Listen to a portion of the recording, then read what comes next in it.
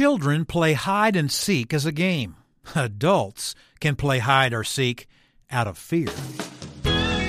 This is Real Family Life with marriage and family expert Dennis Rainey. Here's how you play hide and go seek.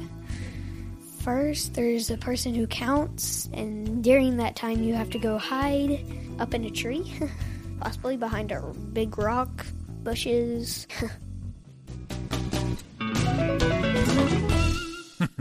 I remember playing hide or seek when I was a child.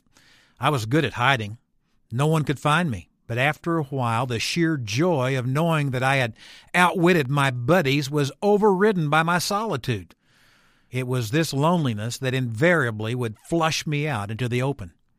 In our marriages, we can become good at hiding. We mask ourselves and don't allow people to see us as we really are. We feel that if others discover our faults, they'll reject us. The problem is, hiding leads to loneliness and isolation. One final thought. Is there any area of your life that you've been hiding from your mate? Are there things you're afraid to talk about because you don't like to be vulnerable?